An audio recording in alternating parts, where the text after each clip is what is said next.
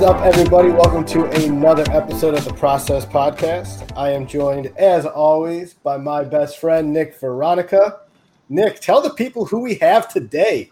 Charlie, we are men of our word. Last week, you said it would be so cool if we could get the Banged Up Bills account on our podcast, and we delivered. We have Kyle Trimble with us. He's a doctor of physical therapy, and you know him on Twitter as @BangedUpBills. So, Kyle, thank you for taking some time to join us here.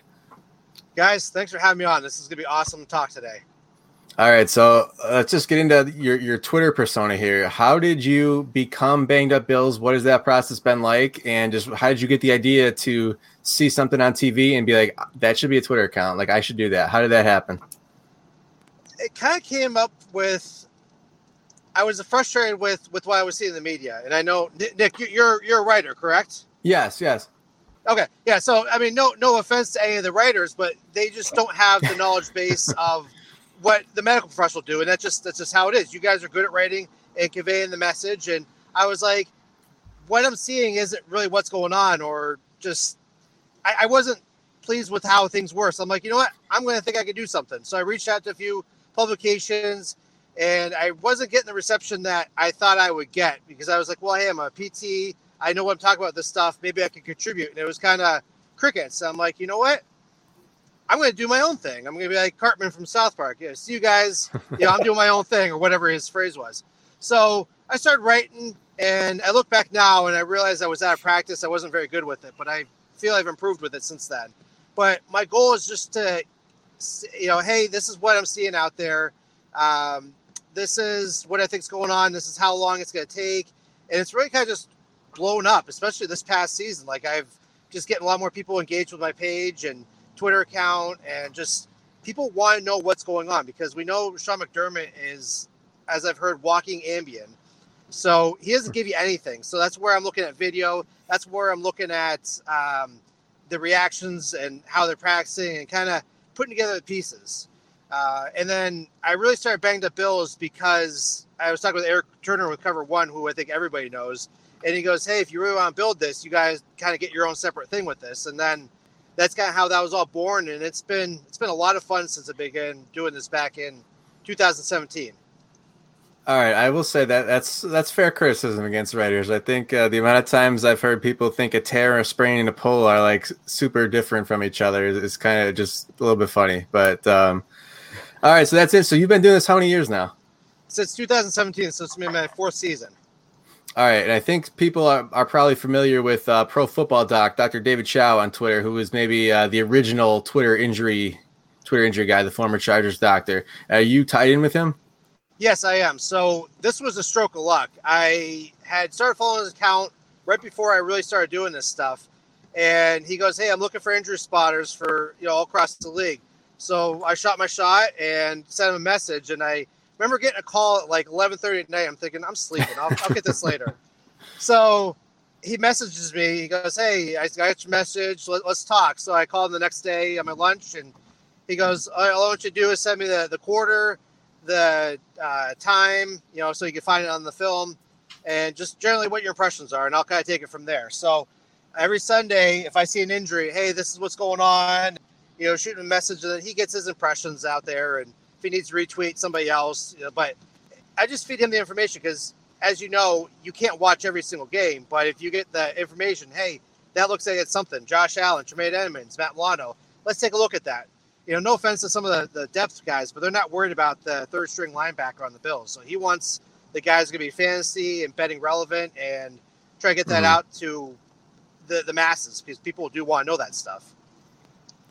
All right, now let me ask you, just walk me through the process of you watch a play and they say, oh, guy's down, and then they show the replay. So talk me through, how you kind of diagnose that. And obviously it's through video. It's sort of an estimate there, but it's an educated guess. And I'll tell you, when we had my brother, who's a physical therapist, we had him on the podcast before. When we first saw Dr. Chow putting stuff out there, we're like, how can this guy possibly claim he knows this stuff from TV? But once you kind of work through it, there's a process that leads you to a pretty educated guess. Is that right? Like, just tell me your process. So like Matt was talking about, and Dr. Chow does, you're looking at several different things. You're looking at if you can get replays. You're looking at, how the guy fell or what happened, what their reaction's like. Now, I don't always base everything off the reaction, but you start looking at what they're assessing on the field. You're going back and trying looking at just the mechanism of injury, because if every PT, chiropractor, doctor, what have you, could go back and look at how this person injured things in the first place, that could tell you a lot what to look at. So you're going back and look at the film. We're going to go off, for example, an ACL tear. So you're looking for that valgus knee movement where the knee comes in. You're looking for that sudden pivoting, the knee giving out, and there's just a specific mechanism that you say that's tied to it. Not every movement is going to be an ACL tear when you see that, but there's a higher likelihood that that's going to be associated with that. You'll see that with MCL tears, meniscus tears, but you start seeing that there's a correlation with those. Let's use a Josh Allen video, for example.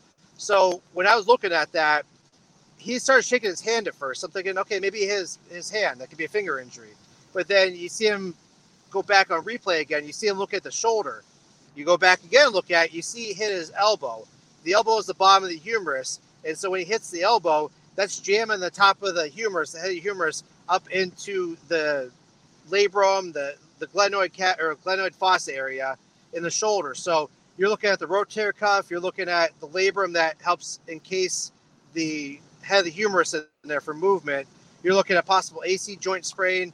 And then you start kind of putting pieces together, and then like how they respond afterwards. So he left briefly, came back with a brace on, and you could tell he wasn't as favorable as moving that left arm around.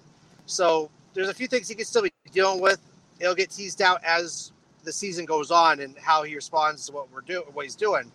But you just start kind of putting together, well, this is how we know historically how these injuries occur, and then what are the responses and what were they looking at on the field there. So that's my whole process when I go through that, and that's what I did with Josh Allen, and that's why I came on the shoulder instead of the elbow and hand that maybe people initially thought going on. What would you say your general confidence interval is when you diagnose an injury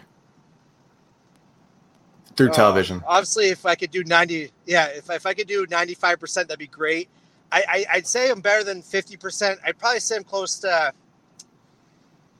the initial one. I'd probably say I'm 70, 80% in that range. That might be generous there because I can't go in and actually look at what's going on, but then you start putting the pieces of the puzzle together later, and that's something I should do and look back and see, hey, what was I right on? What was I wrong on? But, that initial video impression doesn't always tell a story. Sometimes it's how they manage the injury afterward that tells you more what's going on. So I'll give myself 70%, and let's run with that. Well, I'll say you were definitely right about the Josh Allen shoulder because that's what the team is listing him as on the injury report is a left shoulder. For my sake, I've had a labrum tear in the past from playing hockey. Granted, I wasn't playing any high level. It was just men's league hockey and got tripped up the wrong way. So, I'm not going through all the things like what Josh and the pros might do. But in the case of Josh Allen, if it is a labrum tear, is that something that may require surgery for him at the end of the season? Or is that something that throughout the season he can build the muscles back up around that and maybe avoid surgery later on? There's so many different possibilities with that right now, only because we don't know how severe the labrum was torn the first time. And usually see more of a severe tear with like a dislocation. I think he more or less subluxed it because, you didn't see him like not able to move his shoulder at all. He's kind of like, okay, that hurt. So subluxation is a partial dislocation where it kind of pops up briefly and comes back in. So he could have a small labral tear. He could do stability exercises to keep that shoulder in place. And if he doesn't injure it further, he might not need surgery. But if he continues to take hits to the shoulder, if he lands on it again and causes further damage, then they might have to talk about surgery. So it just really depends on how much the initial damage was. And then if he requires if he suffers any additional damage, especially with his running styles, he loves to absorb that contact, and he might want to, take that last yard and maybe put it out of bounds instead of, ramming that guy to get that first down or something. Absolutely.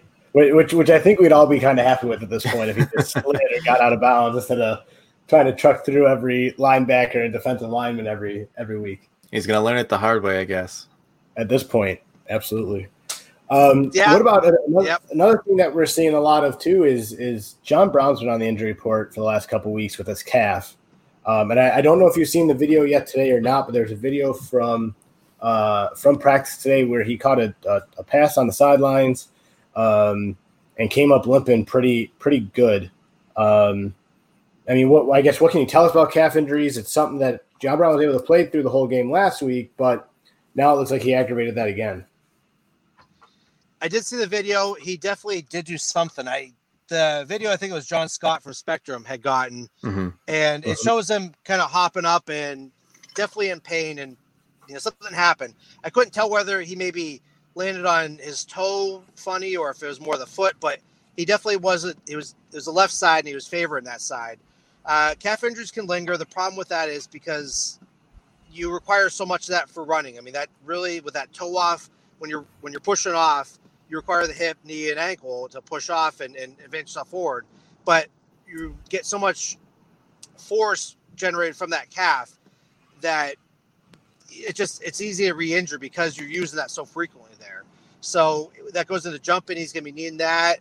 The pivoting, it's one of those things that can be healed up and then it still just flares up. So muscle injuries, when they occur, it's a result of the muscle fibers tearing. Well, the body's going to put scar tissue down, and this is all microscopic. So that scar tissue is not going to be as tough as the original tissue in there, or it's going to take a while for that to heal up properly.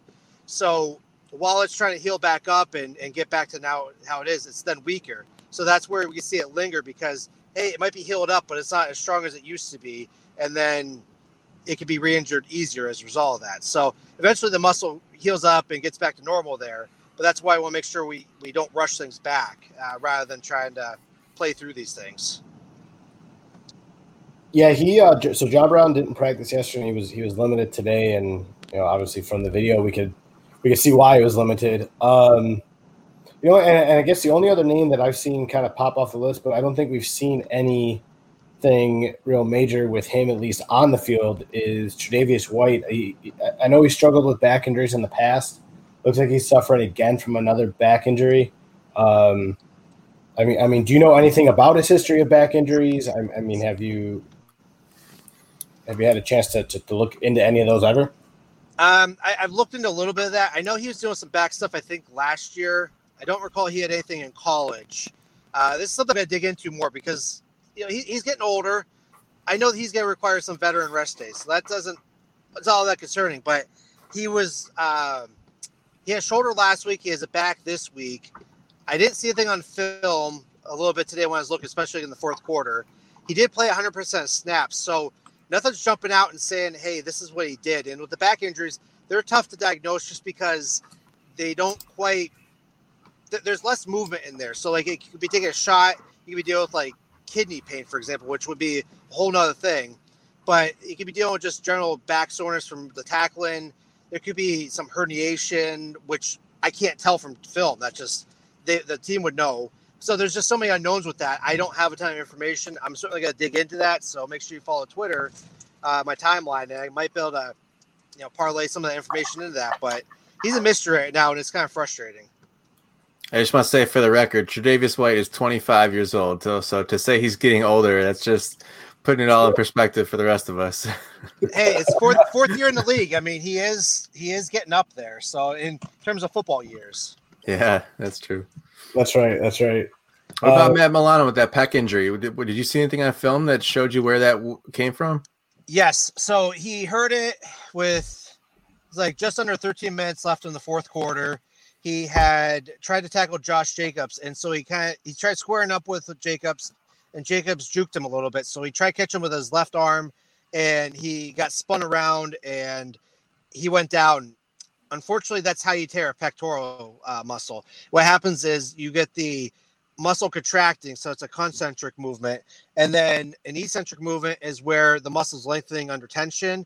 So when he's trying to wrap up Josh Jacobs, he's contracting that muscle. Well, Jacobs is pulling his arm the other way into the eccentric movement. So when you overload the muscle into the eccentric movement, it can tear the muscle because you're putting it through maximal tension. So fortunately, he didn't tear the pectoral muscle all the way like John Feliciano did, or we saw JJ Watt did last year. So he definitely has a pectoral strain. I was doing an article for Buffalo Rumblings, which should be released once this Titans stuff all gets calmed down, that he's probably going to miss the next 2 games, potentially more, just because those things take time to heal up. It's a highly vascularized area. It's going to heal up faster than, let's say, some sprains like the MCL or, elbows, other stuff like that. But he needs that. It's so important that he needs that because he needs to wrap up his tackles. He needs to shed blockers. He's not going to be able to come back quickly because he could tear it further, or he's going to be so weak that he just can't engage his tackles and take them down effectively. Huh. When you say it's not as bad as some of the other guys we've seen, was that announced by the team, or is that your take from video? That's my take from video, and the fact that he hasn't been put on IR yet. That's my thought process, because most of the pectoral injuries we see, it's kind of like an all or nothing. I mean, there's a lot of strains that do occur, but some of the higher level ones, you see them, like the JJ Watt, for example. He tore the pectoral muscle and he went to IR, and regrettably he came back and, he was the star of the playoffs. But anyway. Yeah. So, but we see that when the pectoral injury happens, when the football, we see them tear more, but the research does suggest that there's more strains.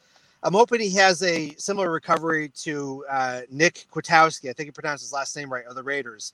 He had suffered a similar injury in week 1. He missed the next 2 games, then came back against us in week 4 with a brace on.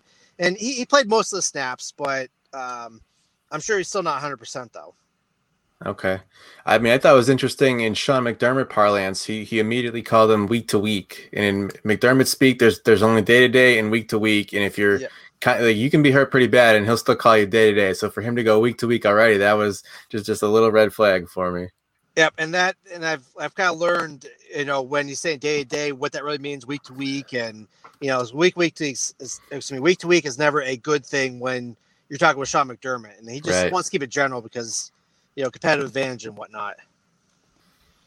Speaking of IR, you mentioned, the fact that Matt Milano did not go on IR for his pec is kind of, I guess, a good sign. One guy that did go on IR this past week was Levi Wallace with his ankle. What did you see on TV? I know you did a really good job on Twitter this week, kind of breaking that down and breaking down what you saw.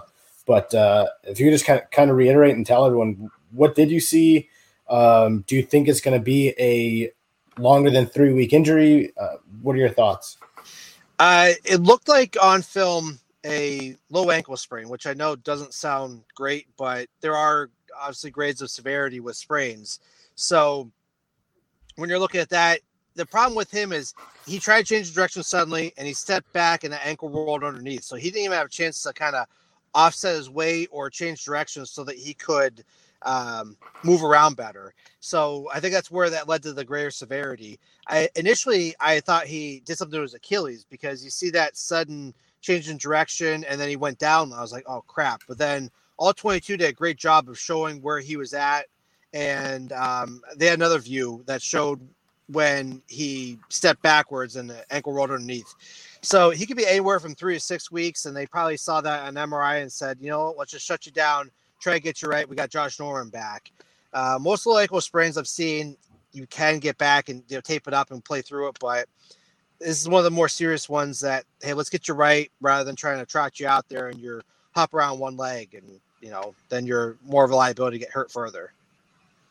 Absolutely. Yeah, I know at the video that the Bills put out post game in the locker room, you could definitely see him in the back on crutches, which, at that point, I think was concerning for everyone to see him in crutches. But needless to say, Josh Norman, I thought, came in and had a good game at the number 2 spot. I'm glad to see him back healthy. Oh, he did great. He looked like I wouldn't say Josh Norman of old, but he looked like he was healthy, which is an important thing. Absolutely. Nick, what you got anything else for? Yeah, Kyle, I'm not sure how much time you have left for us here, but I wanted to ask you. So I know you made the comment at the start about the reporters don't always know the medical stuff, which is fair. But what can reporters ask of the coaches, or what can they show you? Like what's a smarter way to go about that would just help all of us understand it better? Okay. All right. I don't know if you're asking the coaches if that's going to necessarily do anything, because like we see with McDermott, he's not going to tell you anything more than he needs to. That's just how it is. You could ask more specific questions, but I don't know if that's going to get you the answer there. I mean, they could always follow my page. That would answer a lot of things. Shameless plug there.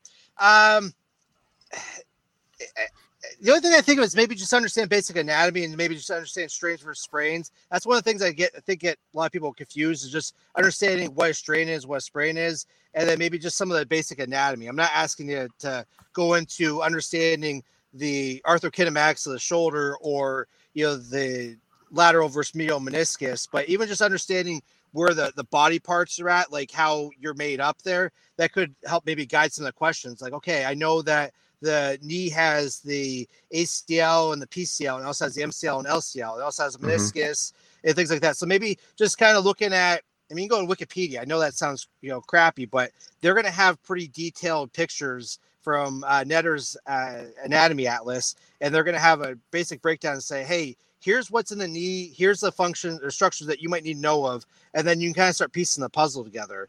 So just some of the anatomy that might help kind of guide some of the question making. And then strain is dealing with muscle, sprain is dealing with ligaments. So when you're dealing with that stuff, that can help kind of better understand how to word things. And then I think that kind of parlays into that with not just a better reporting, but just maybe have a better understanding of how to discuss the injury too. The tendon going with a strain? We see the tendons more with the strains there, because the tendon attaches the muscle to the bone. Okay. I meant a tendon injury. Would that be classified as a strain instead of a sprain? Correct. Yeah. Okay. All right. Any other pet peeves out there that are constantly messed up? That's the strain versus strain is probably the biggest thing. I know the timelines are more from the sources, so I know that's not really, and that's another thing that really helps kind of guide my decision-making process. So when I see person could be out, like Nick Chubb was supposed to be out, 3 weeks or whatever, that's going to tell you kind of the grade on what's going on, and that's coming from the source. Put me on the spot a little bit, but I think the strain versus sprain is one of the things I want to see, that maybe just understanding some of the anatomy, because I think that help guide the questions to say, hey, I saw you injure his shoulder. Did he, injure maybe the rotator cuff or labrum? And I don't think McDermott's ever going to tell you that, but hey, maybe he slips up. We've seen him slip up from time to time with things. So maybe you catch him and say, or he's forced to say something more. I don't know. Yeah. But those are probably the two biggest things, that just understanding some of the injuries, and then the timelines that can help better understand how to report it there. So okay. I'm not telling you how to do your job, but here's some things that might make it easier so you can do your job better. All right. Hey, Kyle, we appreciate that. I'm open to feedback always. Yeah. Yeah. And you got your brother too. So, Right. Always someone to fall back on, just in case you can't get on to banged up Bills. That's right. All right. Anything else before we let you go? No, I think that's it there. I think we're, I think I covered everything I wanted to. I mean, I could talk for another 2 hours if you wanted, but we'll have to have you back later in the season again. Yeah, hopefully there's no more injuries, but we'll see what happens with this stuff, and then it kind of just goes from there. So, cool. When we have previous seasons where there's less injuries, then it always makes it easier on me. But I know, like, the injury report just came out. I got a lot of work to do tonight, but that's just kind of how it is. I think the Bills are returning to the mean with regards to the injuries. Like, we've been real fortunate not to have injuries over the past few years, at least to the severity of some of the other teams. So I think we're starting to see that where it increases, and we're just trying to manage it. Fortunately, we have the depth to withstand some of that stuff instead of, trotting out practice squad guys and free agents like we have prior to when McDermott and B came in. Cool. All right. Go ahead. I have one more question for you that I was, and Nick and I talked about this a little bit earlier on when we had Brad Gelber on. But yep, it seemed like the first couple weeks of the season, we're seeing a lot more guys going down with calf, groin, hamstring type of injuries. Do you think, in your opinion, is this a lot more from not really having a full preseason to really get their bodies going, or is it just the way the year's going at this point? I think a lot of the soft tissue stuff, the groins, calves, hamstrings, that kind of stuff's related to the lack of preseason. And I know the starters aren't playing a ton in the preseason, but just to get their bodies warmed up weekly, get them out there doing some reps, that muscle memory, and just getting them to accept the hits again. I think we just kicked the can down the road with no preseason. Now we're seeing some of this later on. I know that they're doing what they can to be ready, but there's nothing like being in game shape. Like, I don't care what sport you are. You have to play the game in order to be in shape for it. So it's unfortunately kick the can down the road, and we should start seeing some of the stuff taper off with some of the injuries, at least soft tissue wise, because their bodies are getting acclimated now, especially after week 4, week 5. Absolutely. It's definitely been frustrating for fantasy football this season with so many guys going down early with calves and groins and and those soft tissue injuries. But yeah, man, it's been a crazy start of the year, and obviously this week's not getting any quieter with the Titans and everything going on there. So we'll see if we even have a week 5 to talk about or not. I don't know. We'll wait and see what happens. I'm surprised they haven't announced anything yet, but we'll just wait and see what happens. Absolutely. All right, Kyle, thank you so much for the time. If you want to follow him, it's at Banged Up Bills on Twitter. Definitely worth your follow. Kyle, thank you very much. Guys, thanks for having me on. It was a blast.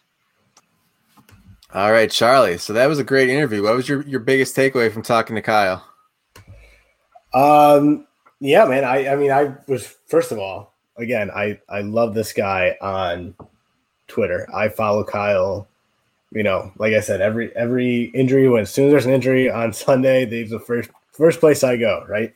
From there, I thought he was great. I really liked how he broke down what he saw with the Josh Allen injury. I think, for me, there was a little bit of a calmness when he broke it down that way, of him possibly, for the most part, it sounds like not needing surgery at the end of the season, depending on what type of injury it is. So that's good. And I really liked how he broke down the whole Matt Milano thing, because he's a guy that, I missed him yesterday on the injury report. And when I looked today and you brought him up again, I saw him on there with the pec, and that's something I didn't see on Sunday. I didn't really see him get injured on Sunday. I might have missed it. Those 4:30 games, by the time those things roll around, I'm a lot calmer watching a 4:30 game than a 1:00 game. But yeah, it's good to know that Milano does not seem like he's going to be out long term, like the JJ Watts of years past. So yeah, that was a good big takeaway for me too. I was worried about that. Yeah. I mean, it's again, it's positive. It's good to see. But we'll have to see what the rest of the year brings, what this week brings. And we'll get into that as well. What to really look forward to possibly in week 5, but I appreciate Kyle coming on. It was definitely a good conversation. Yeah, so we are taping this on Thursday. By the time you listen to it, maybe there is some news about the game happening or not happening. I got to tell you, the Titans keep pumping out more positive cases. I can't see this game being played. I agree, but at the same time, I think Jeremy White tweeted it out. And I just saw a tweet just now from John Feliciano. Before I get into the Jeremy White tweet, okay. John Feliciano just tweeted out, "Y'all really think the NFL ain't going to get their games in?" Was his tweet. So I know Micah Hyde said today as well that they're really unsure of what's going on. So we're waiting to see what really happens. But Jeremy White, I think, said it best today. I'd rather see the NFL just cancel this game than have the Bills take a forfeit. And I understand that. I mean, I don't want to see the Bills get a conference win off of a forfeit. But at the same time, I'll take the 5-0.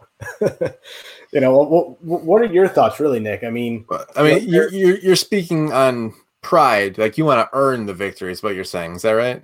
I mean, and what fan doesn't, especially against the Titans? There's a lot of anger still there with the Music City Miracle and them buying votes to win the best fans in the league. Like, yeah, there's a lot of anger towards them and that. Yeah, I mean, I don't know. Yeah, but you're thinking about deep playoff run this year at 4-0. We just got off the phone with the injury expert telling us how many people have been hurt this year. If you really don't have to play a game, like take the week off, take the W, put it in the bank. Like in a long-term thing, like that would make sense. But John Feliciano has an incredible point. Think about the NFL. What drives the NFL? Is it player safety? No.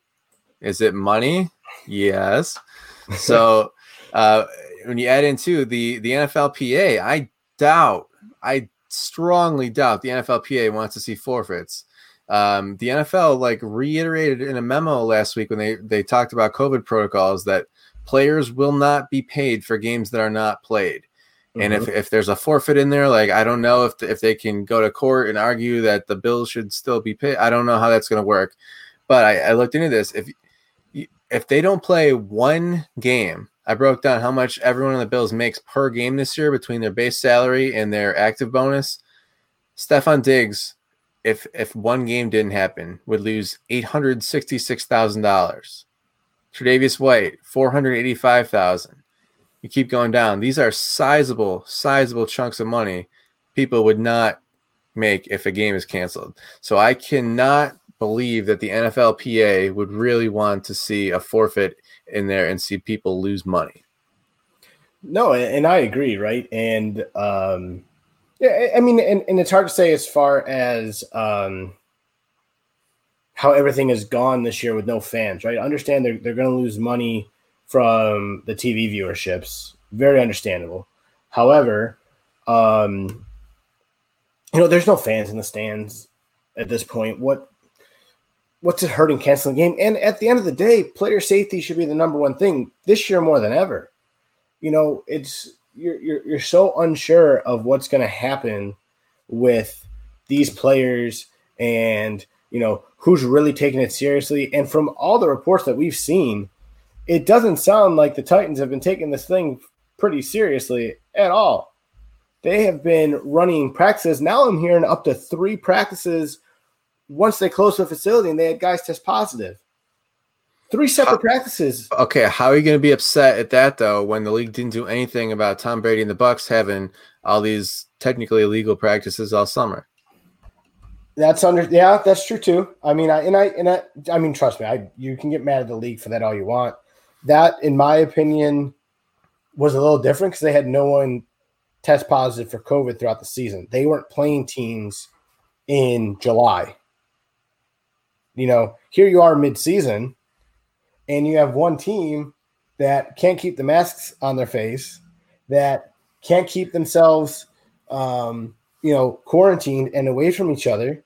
And I understand, you need to practice. You have a game coming up, but your game from last week was canceled because your team couldn't stay healthy.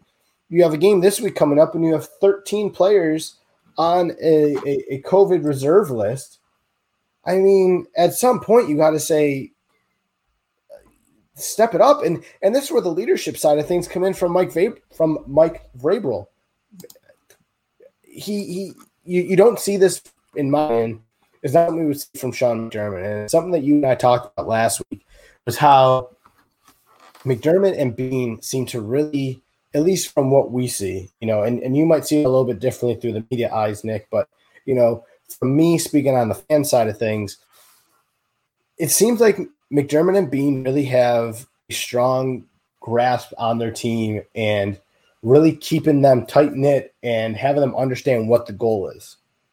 I think the low-key goal is to let's get through the whole season, right? Let's play 16 games and playoffs and so on and so forth, right?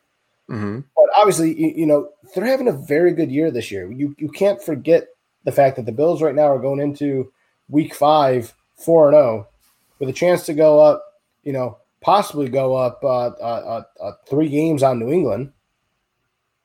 It's a fairly big game this week for Buffalo. And with them having that opportunity,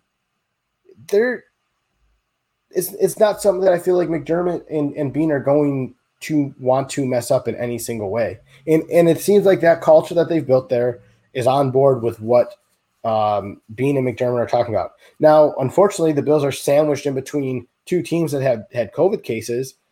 So far, luckily, knock on wood, Oakland's only had one case, but we'll have to see what happens in the coming weeks, in the next 10 days or so. And the Chiefs had one too coming up next week on the practice squad. Chiefs had one too, but I believe they haven't had anyone positive since then. Right. Which is good news. But man, you want to talk about a team that right now that has it hard, it's the Chiefs.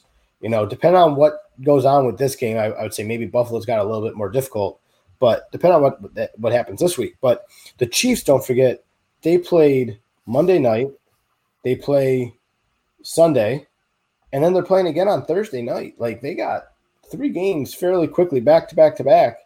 I wouldn't mind seeing the Bills have a week off before they go into the Chiefs. Let Josh Allen nurse that shoulder a little bit more and let a couple of your guys come back and be healthy. I'm okay with that. As one of the possible contingencies is if, like you saw last week, a game got moved to Monday night. If the Bills game had to get moved to Monday, they might even take the Thursday game and move that one to Sunday. But I feel like that's not the – I don't know. I feel like moving the Bills game to Monday or Tuesday night doesn't fix anything. It doesn't fix the fact that the Chiefs have had guys, again, 2 more guys today test positive for COVID. If you need the Titans, that is the Titans, not the Chiefs. I'm sorry, the Titans. You're right, the Titans. You need 3 days. Am I correct, Nick? 3 days of no positive cases. Honestly, I would have to, I don't want to say the wrong thing here. If you're a player and you're asymptomatic, you need 2 negative tests to return, I think. But I just don't want to say the wrong thing. I think as a team, to open the team facility again, they need 3 days of someone on the team not testing positive again.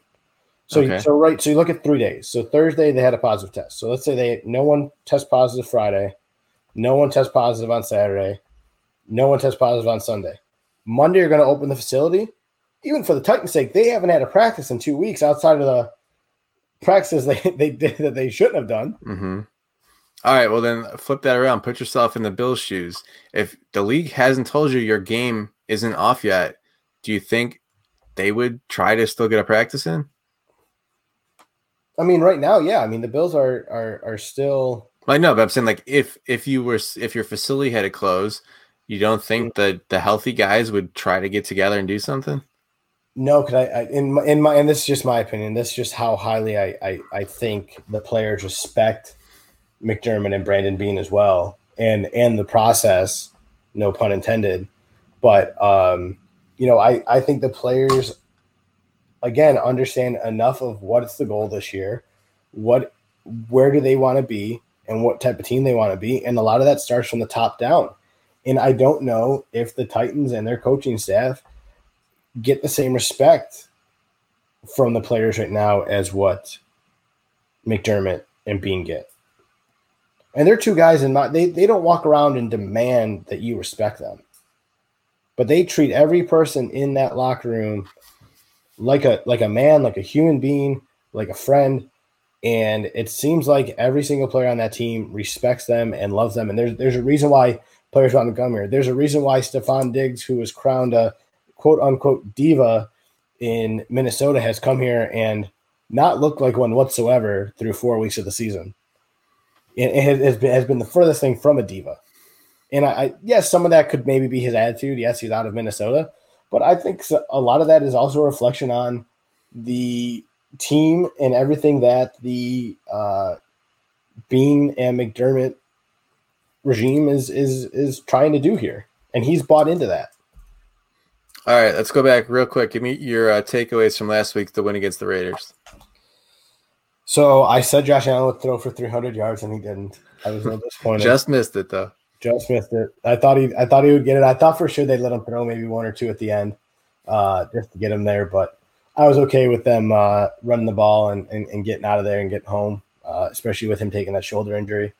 But all in all, man, I thought they played well. The defense worried me. I put out a fairly angry tweet before I thought about it, about how upset I was getting with the defense and, how the defense could very much lose this game for Buffalo. And again, it's something that we're not used to seeing. We're not used to seeing this offense have to take the game by the horns and control the entire game. And here we are again, week 4.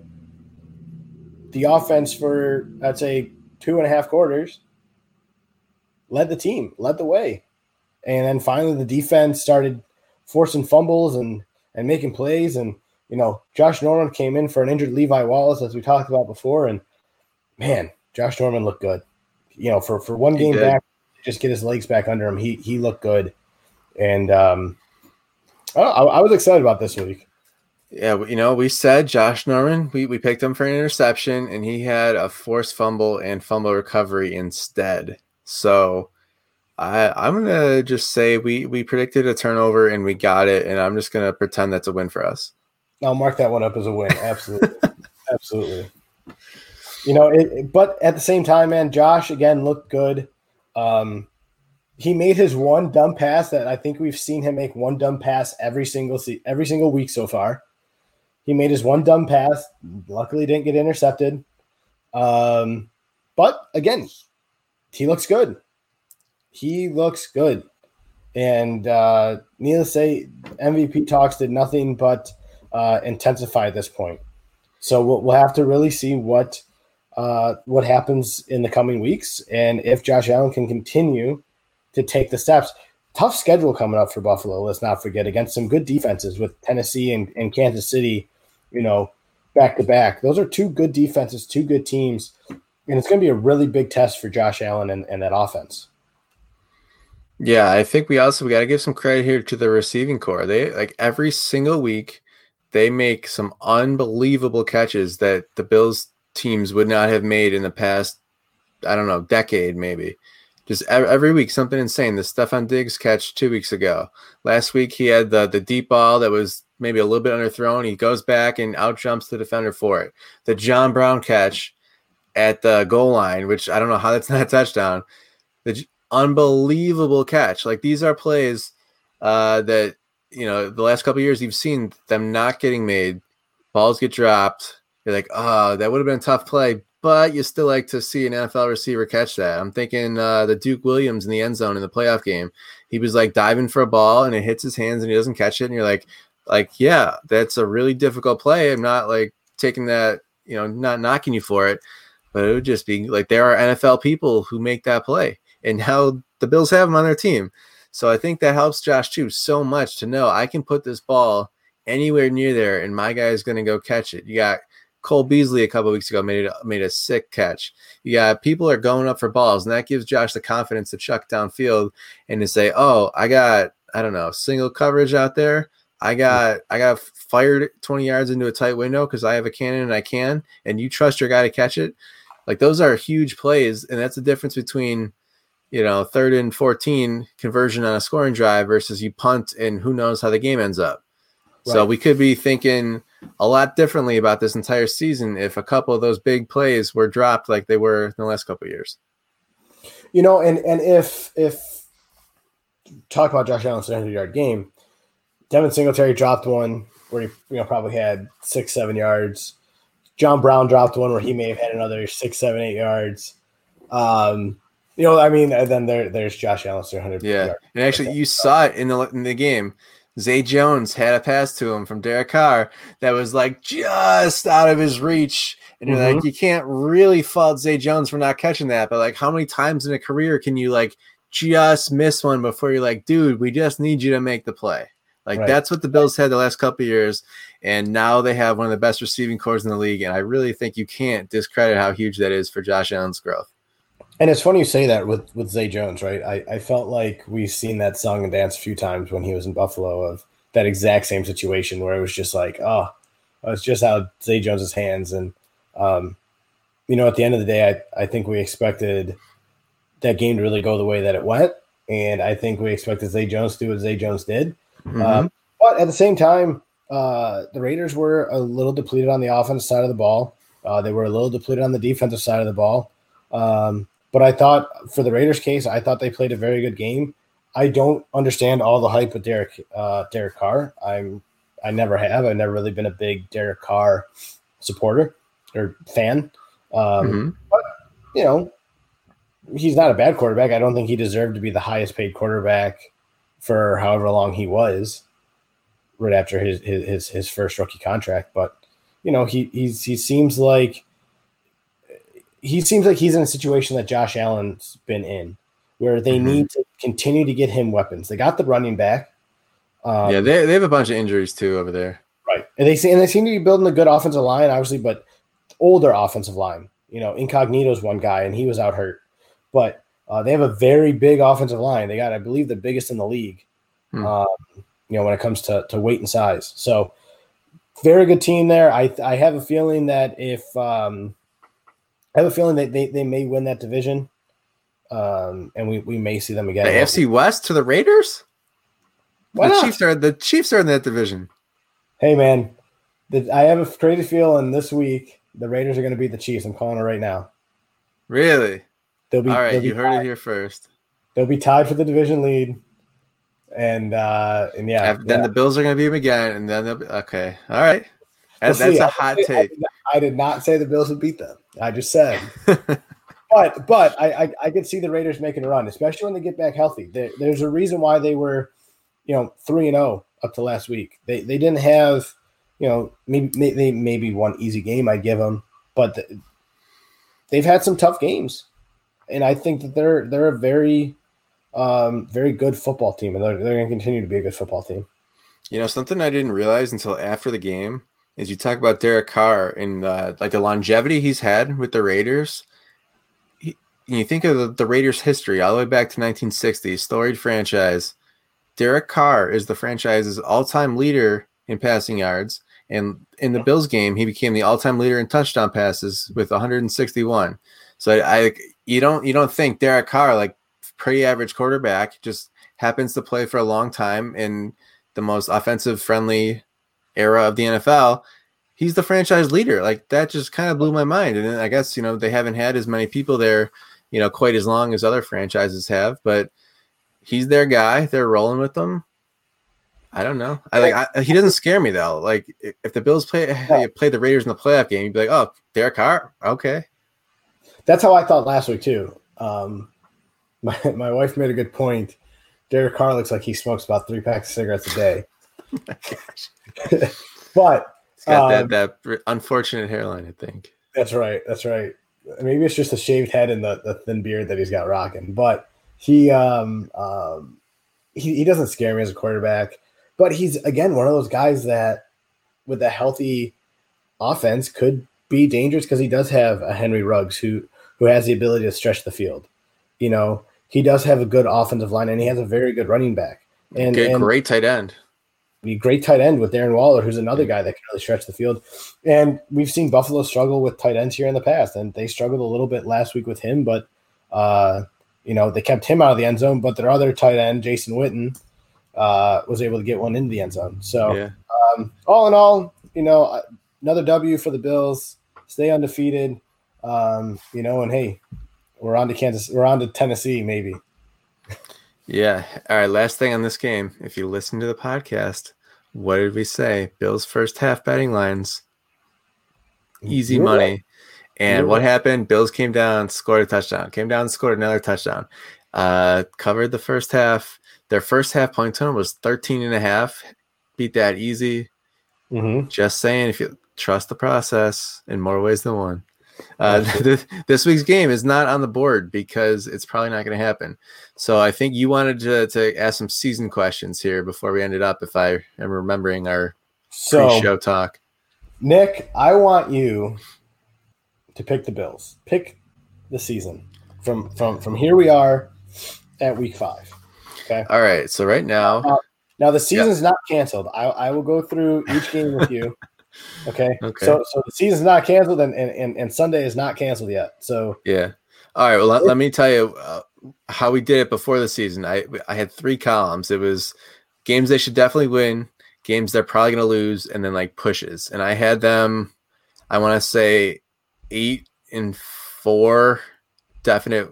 Well, most likely win and loss, and then that would have been 4 extra pushes. So I had them about 10-6, and I think I had the Jets, Dolphins, and Raiders were all in the win column, and the Rams were a push. So honestly, I had them at like 3.5 and half at this point. So They're doing great. I'm excited about it.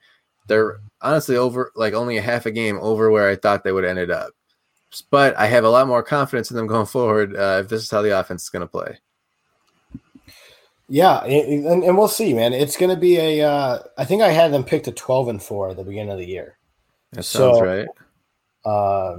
That's really what we're looking at this point. I think that 12-4 is still a possibility. Maybe even 13-3 at this point. But let's go through the final 12 games of the season here, Nick. Starting with Sunday, Bills Titans 1:00. Who you have? I gotta like the Bills this one, to be honest with you. Titans the defense is usually good. The running game is tough. Derrick Henry is a monster. The way the Bills have been playing, you got to pick them for the W. Especially with everything going on with Titans this week. They got to be so out of sorts. You saw the Patriots were thrown for a loop this week. You got to like the Bills here if the game happens. And I always thought McDermott always played well against Ryan Tannehill when he was in Miami. Tannehill never beat the Bills in Buffalo as a Dolphins quarterback, I think. Yeah, I believe I saw that same stat as well today on it was on NFL Network this morning before all the COVID stuff broke. But I'd go with the W this week as well. I think for sure they're going 5-0 this week if they play. So then we go on to Thursday night football, maybe Saturday night football. Bills Chiefs. Chiefs coming to Buffalo. Sounds like there's going to be no fans in the stands still. It does change. But what are your thoughts? All right, I had this in the loss column before. I'm going to move the Chiefs game to the push column. Could go either way. I think the Chiefs have been good but not dominant so far this season. And the Bills look better. Like, given that it's at home, if it was a road game, I think I'd still go Chiefs here. Because it's at home, I'm going to give it in the push. Okay. Which I'm surprised with myself, like, saying this, because before the year, you're like, all right, Chiefs just won the Super Bowl. They have Mahomes. Like, yeah, the Chiefs are probably going to be favored to win. But I think that it can be close enough. And, man, if the Bills enter that game 5-0, you want to see them beat the Chiefs. Like, this is like, make your statement to the league, like, for real. Beat the Chiefs. Yeah, I think the Bills beat the Chiefs, make their statement to the league. I think they go 6-0 and really open up a big lead in the AFC East and take over first place in the AFC. By the way, the Bills have a 2-game lead on the Patriots. I saw Sal Capaccio tweeted that they haven't had a 2-game lead at any point in the division since 1995. So hard to believe. Maybe not, because, we had 1995. That's insane. That's a long time. That is a long time. Yeah, and I think the team they had the lead on was back when the Colts were in the division. Oh, my gosh. Yeah, that's a long time ago. Forgot the Colts were in the Bills division. Yeah, that was before they realigned when the Texans came in 2002. That's right. Moving the Colts out didn't really hurt us. I was glad that they kept I feel like the AFC East minus the Dolphins is really the only division that really makes the most sense geography-wise. Like, I really feel like they need to just move, like, Pittsburgh in the AFC East and move Miami into the AFC South at this point. Like, I don't know. That's just my opinion. That's a whole topic conversation for another podcast. All right. Anyway, so you think the Bills are going to start 6-0. Is that right? I think the Bills are starting 6-0. Do you know the last time the Bills were 6-0? 1993. It's happened one time in team history. It was the 1964 championship season in the AFL. One time the Bills were 6-0. That was BC, man. That's before Charlie. It was before what? Before Charlie.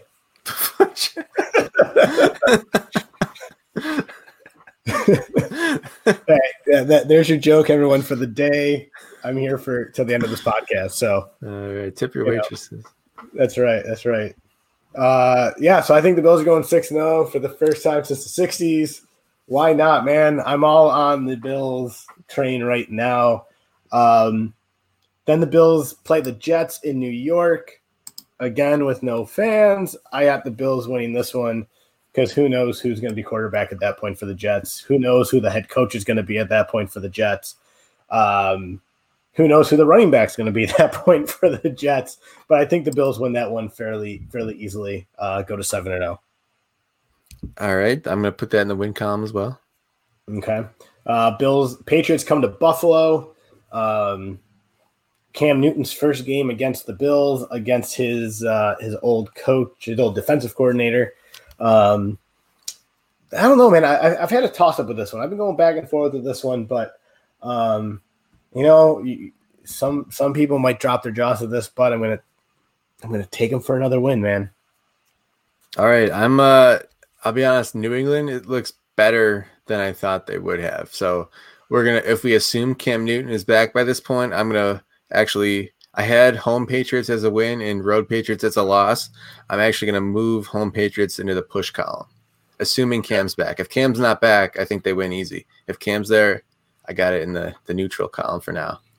I think Cam will be back. I think it's a matter of how healthy is Cam going to be when he comes back. It's one thing we've heard about this virus is you really don't know how it's going to affect you long term. You look at guys who have had it in the major leagues, like and I'm just saying this because I'm watching him swing the bat right now, but a guy like Freddie Freeman who had it, and he's come back looking like a whole new player. I really hope Cam Newton doesn't come back like in return to MVP form, but I don't want to see anything major happen to the guy, so I'd be happy if he just came back healthy. And truthfully, if the Bills beat the Patriots, I want them to beat them with Cam.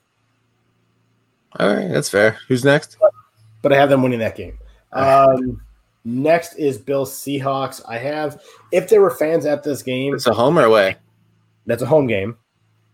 But if there was fans, I would take the Bills in this game, hands down, and I think it would be a very close game. But I just think, just got to keep feeding Russ, man. I really like Russell Wilson this year, and I really like DK Metcalf and Tyler Lockett for that matter. I feel like their offense is scary good, and Jamal Adams has really brought some of that defense on the defense side of the ball for the Seahawks. I'm going to go with the Seahawks with that, and that would be the Bills' first loss of the year. All right, I had this as a loss before the season. The way the offense is playing, and you're going to notice a trend here. I think the Bills can beat anyone, so I'm going to have this in the push column also. Okay.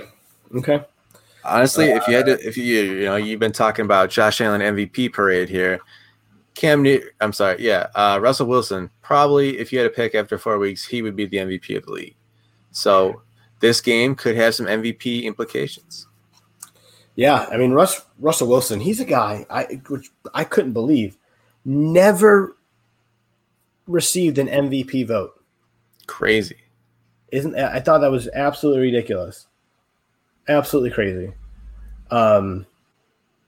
But hey, I mean, I don't think Buffalo is going to be able to escape that game with a win, and they'll have to exit that one with a loss. Then they go to Arizona, another 4:00 game. I'll probably be half asleep, but I think the Bills could win that. I think it's just really all about slowing down Kyler Murray at that point. And I feel like this defense has done a good job against running quarterbacks. I thought they did a good job last year against Lamar Jackson. Obviously, Kyler Murray's a little bit shorter and a little bit more slippier, if that's even a word, but we're going to make it a word today. More slippery. I think the Bills can beat the Kansas City Chiefs. I'm sorry, the Arizona Cardinals. I think they can beat them for sure. There's something just feels weird about this one. Going to Arizona, that's one of the longer trips.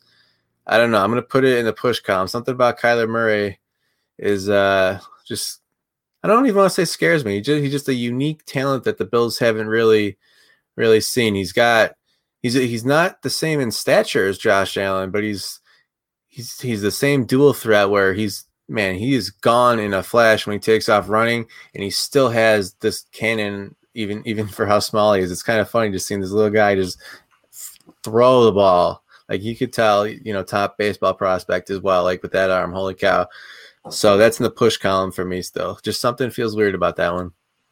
Yeah, I just really, really like the Bills' offense again, and I think they can just keep it moving and keep playing really good good football. I don't think Josh wins MVP. I think the talks are a little premature. But I think they can make a run against the Cardinals, and I have them winning that one. Then they come home and they have the Chargers coming from LA, second LA team to come to Buffalo this year. Kind of disappointing because I was really looking forward to seeing that SoFi Stadium on TV with the Bills there. But the Chargers come to town without Tyrod Taylor. I just saw a tweet a couple minutes ago, Nick, that says Tyrod Taylor is not going to be the quarterback for the rest of the season. They have given the reins to Justin Herbert. So wow. So Justin Herbert comes to town to lead the Chargers. What are your thoughts? Win, loss? I have a win there. Yeah, I'm still going to put that in the win column. I was looking forward to the Tyrod redemption game. Wouldn't it be cool? Cool is the wrong word. It would just be neat if Anthony Lynn pulled the reverse Sean McDermott, took out his, the starting quarterback in the middle of the season for no good reason, put in Tyrod Taylor just for the Bills game, and let the redemption story happen. I would watch the heck out of that. So I'm looking at something that Field Yates just tweeted out as well. Tyrod Taylor has now lost his starting job 3 times. First to Nathan Peterman in Buffalo for 1 game. Ridiculous. Don't forget, Tyrod Taylor is also pulled in maybe injured, but in the Jacksonville game in the playoffs for Nate Peterman. And he was injured in that game. Okay. So Nate Peterman came in and threw an interception to Jalen Ramsey and ended all hopes for the Bills. Then he was injured with a concussion, and Baker Mayfield took over and held on to that starting position. And now Justin Herbert is now the team starting quarterback after a doctor accidentally punctured his lung. Like, unfortunate luck for Tyrod Taylor. I know, man. Tyrod's a good guy, man. That sucks. He really is. Yeah, I mean, that's the NFL, but that sucks. Yeah, it sucks for Tyrod because I think, all Bills fans, I don't think he left a sour taste in anyone's mouth. I think everyone liked Tyrod as the person. It was just a matter of Tyrod, the quarterback, some people weren't too fond of. Yeah. All right, so I got a win there. Who's next? Bills, Niners. Home or away? At the 49ers, it is a Sunday night game or Monday night game. That is the Monday night game. Yes, the Niners. All right, dude. The Niners look bad this year. I'll say it. They lost the Super Bowl. They have so many injuries. It looks like things could get bad there quick. And I know that they played they got Kittle back last week, and he had like 15 receptions or something insane. Jimmy G could be back this week. Something still feels off there, man. This what once felt like a definite loss is quickly becoming a push for me. The Bills, I think, could win that game for sure. I think it's a winnable game, but I'm going to take the loss there. I think it's a game much like you said. I think you could really push that game, Nick. I think that can go one way or the other. But if I had to pick a winner or a loss, I'm going to take a loss there for Buffalo. Okay. Then they have Sunday night against the Steelers in Buffalo. The Steelers are looking pretty good. Big Ben's, not looking like MVP Big Ben, but he's looking like maybe comeback player of the year Big Ben. I'm going to take a loss there as well. A losing streak out of Charlie Witkowski's mouth. Unfortunately, never thought I would see the day. I'm going to take 2 losses there for back-to-back.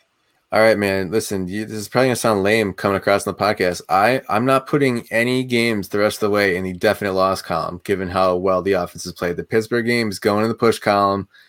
We're going to split them up later. Half are going to be wins, half are going to be losses. But there's no game I feel is unwinnable for the Bills. Even Kansas City, even Baltimore, they're all going in the push for me. Well, let me ask you this, Nick. So the way the Bills' defense has played, obviously I think we've seen the offense having to carry the team enough this season.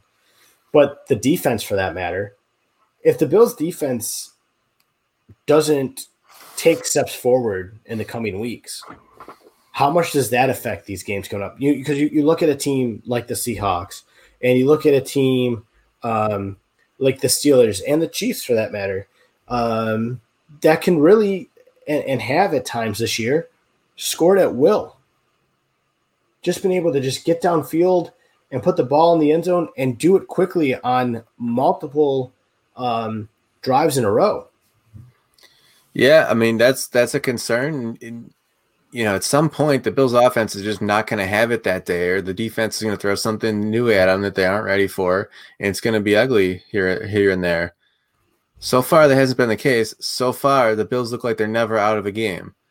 So, yeah, that really worries me. But as far as, we could be in for a lot of games, kind of like the Rams game, where it's like, all right, whoever scores last is probably going to be ahead because it's just insane scoring game with no defense. So that's a concern, but doesn't worry me that they won't be able to win a game. It's just we just might be in for some more ridiculousness the rest of the season, which is kind of exciting. Not gonna lie, you'd like a comfortable win, but we could be in for some more roller coaster Sundays. I think so. I think it's going to be it's all going to be what that defense does, right? What steps do the Bills defense make? Where do they take steps forward this year? I thought this past week, the second half especially, really showed how good this defense can be. And if they can continue to take the necessary steps forward, I think the defense may end up winning the Bills one or two of these games here, whether it is the Chiefs game, the Seahawks game. There's going to be a game where the defense is going to have to play at 2019 Bills defense level. It's going to have to happen. Yeah, the offense has bailed them out, at least once already. So maybe more if depending how critical you want to be. But yeah, that title, it'll come back around at some point. I think so. And it'll be interesting. But I, in all honesty, man, I'm looking at the last three games for the Bills. You got the Broncos, at the Patriots, at home versus the Dolphins. I have the Bills winning all three. The only way I see them losing to Miami is if Matt Barkley or Jake Fromm is starting at quarterback and they are playing practice squad players on either side of the ball at that point for resting everybody for the playoffs for the first round bye. I'm going to put Denver and Miami in the win column, and New England is going to go in the push column again because they are better than I thought that they would be. Okay. So I'm looking here. If you're counting home, I got with the 4 wins they already have.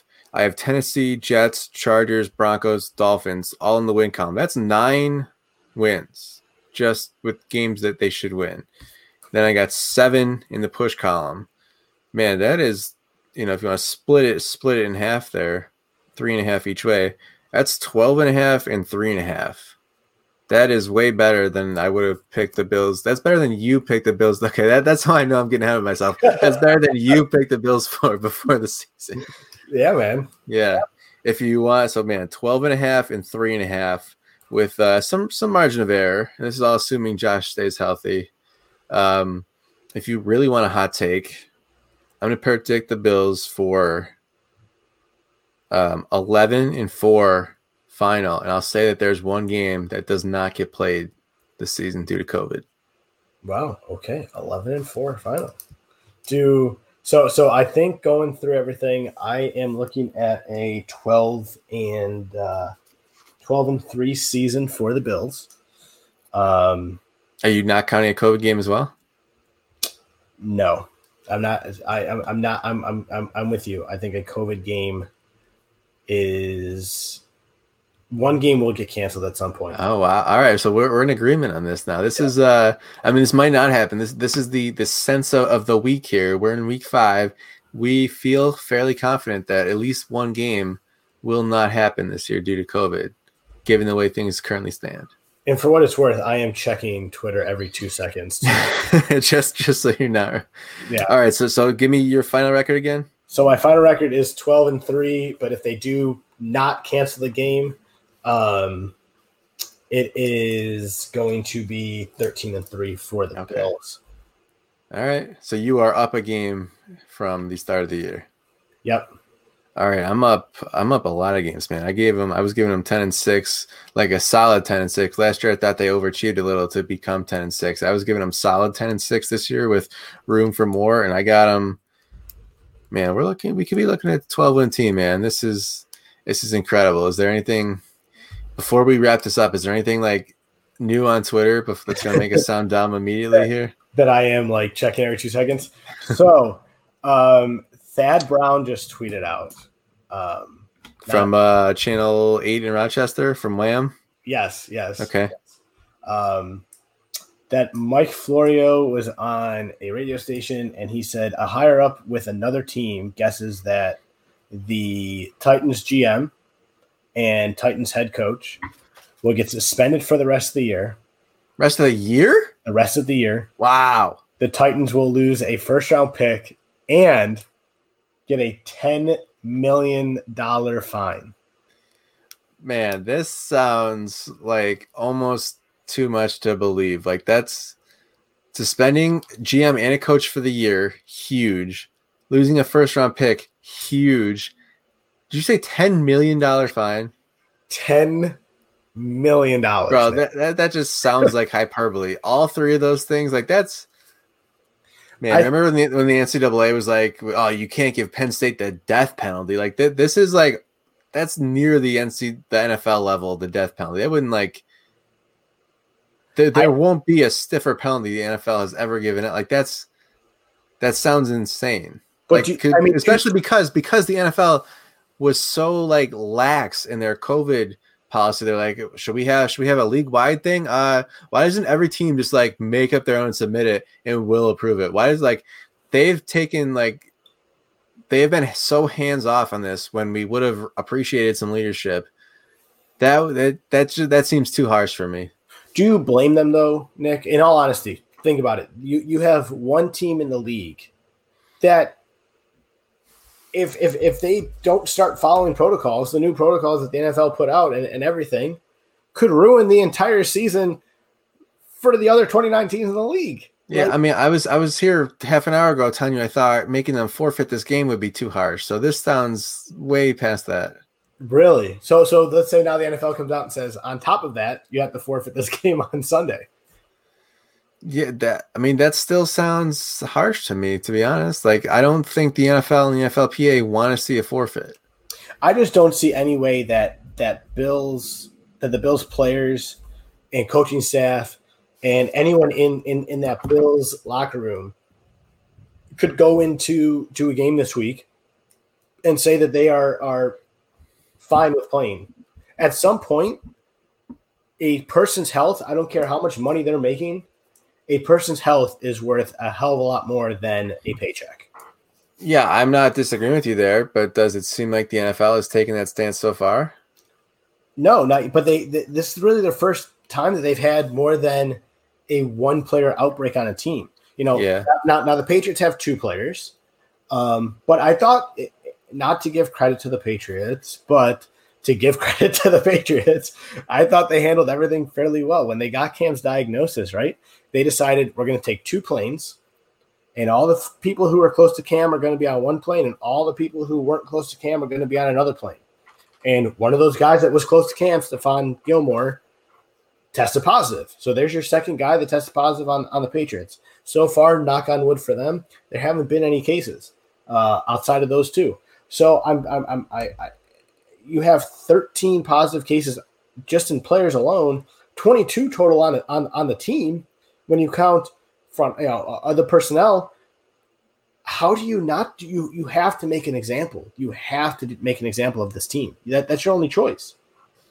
Yeah, I just feel like they haven't gone out of their way to like be authoritative on this all summer and be like, we're gonna make an example out of it. Like that, the NFL just doesn't seem like they're gonna come down that hard without warnings. Like that would be catastrophic to that franchise. And Roger Goodell really works for the 32 owners. Like I feel like he would be very hesitant to really, really like screw over one of his 32 bosses that way. I don't know, man, and maybe not the whole $10 million. That's fine. yeah, I don't think they need to be fined $10 million, but I'm fine with them telling the head coach and GM, you guys are done for the year and you guys have to cough up a first round pick. If that's the way they're going to go. Man, maybe okay, if they did one of those three things, that would be a massive penalty. All three of those I cannot see happening at all. If one of those three happened, that would still be massive. I think they need to do two of the three. Outside, the one I would take out is the $10 million fine. Other than that, those are your only options. You have to make a statement now before it's too late. You're going to have players who, and there's players much like what we see out and about every single day, that don't give a damn about wearing a mask. They don't care what happens. Oh, if I get it, I get it. How many times have we heard that? And there's players like this on each team that don't care. But they're also forgetting they're not going to get paid if they don't play a whole season. They need to play. They need to stay healthy. And you and I talked about this week over text. There's too many players to do a bubble. So an NFL bubble right now is out of the question. There's too many people. You're looking at just by my quick math that I did, just practice squad players alone and full rosters, just in players. You're looking at over 2,000 people in the league that you got to try to find to put in a bubble. That's not going to work. That's not going to work. Good luck.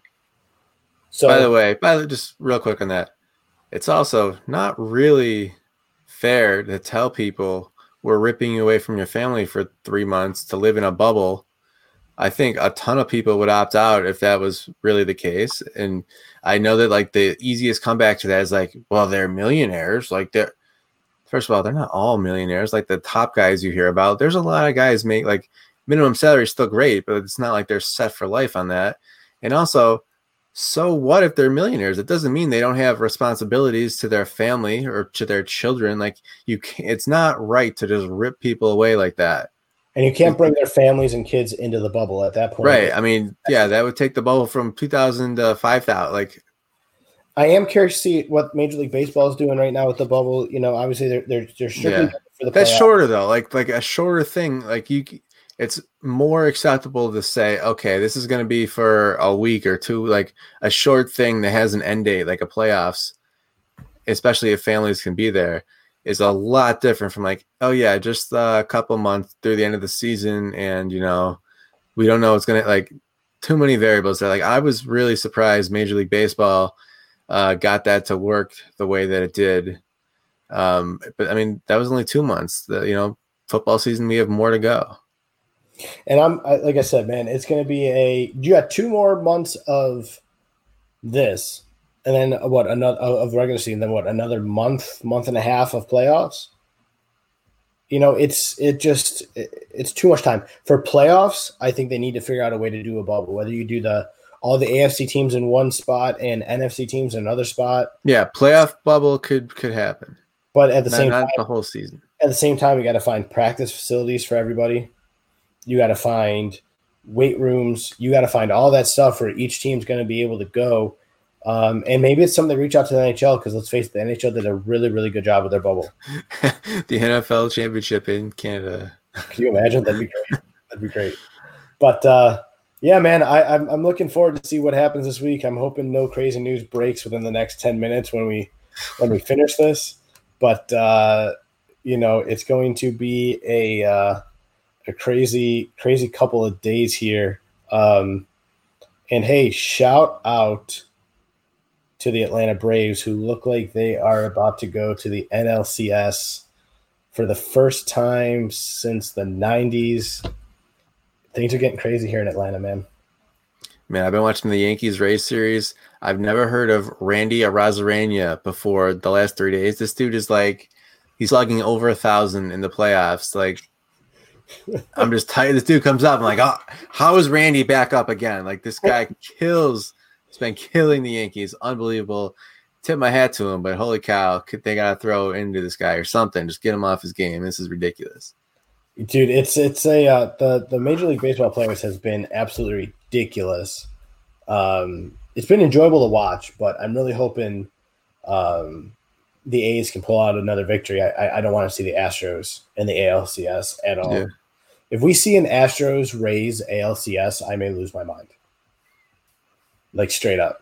So I'm not. You might lose your mind. I mean, they're both winning their series, so you might lose your mind. I might. I have a feeling it's going to happen. Listen, keep your brain in there for the Bills Super Bowl run. All right. That's right. That's right. I got to keep something together for when this happens this year. Yeah. But with all that said, man, I appreciate you coming on. Thanks to Kyle from @BangedUpBills on Twitter. If you guys don't follow him, make sure you do. Also, if you don't follow Nick, make sure you follow Nick @NickVeronica on Twitter. I finally got it right. Nick had a really good tweet this morning, like he said, about how much money each player is going to lose if this game Sunday is not played. Nick's always on Twitter with the fire takes. So thank you. Make sure you follow nice. Nick @NickVeronica. And if you just want to follow an everyday Joe like me, you can follow me @ChawWit68 on Twitter. And as always, follow, like, subscribe to The Process @the_process_pod on Twitter, or like, love, subscribe, all that good stuff on iTunes and Spotify. And feel free, always message us questions, comments, concerns, anything. We are open to listen to you, the people. And most importantly, remember to always trust the process. Go Bills.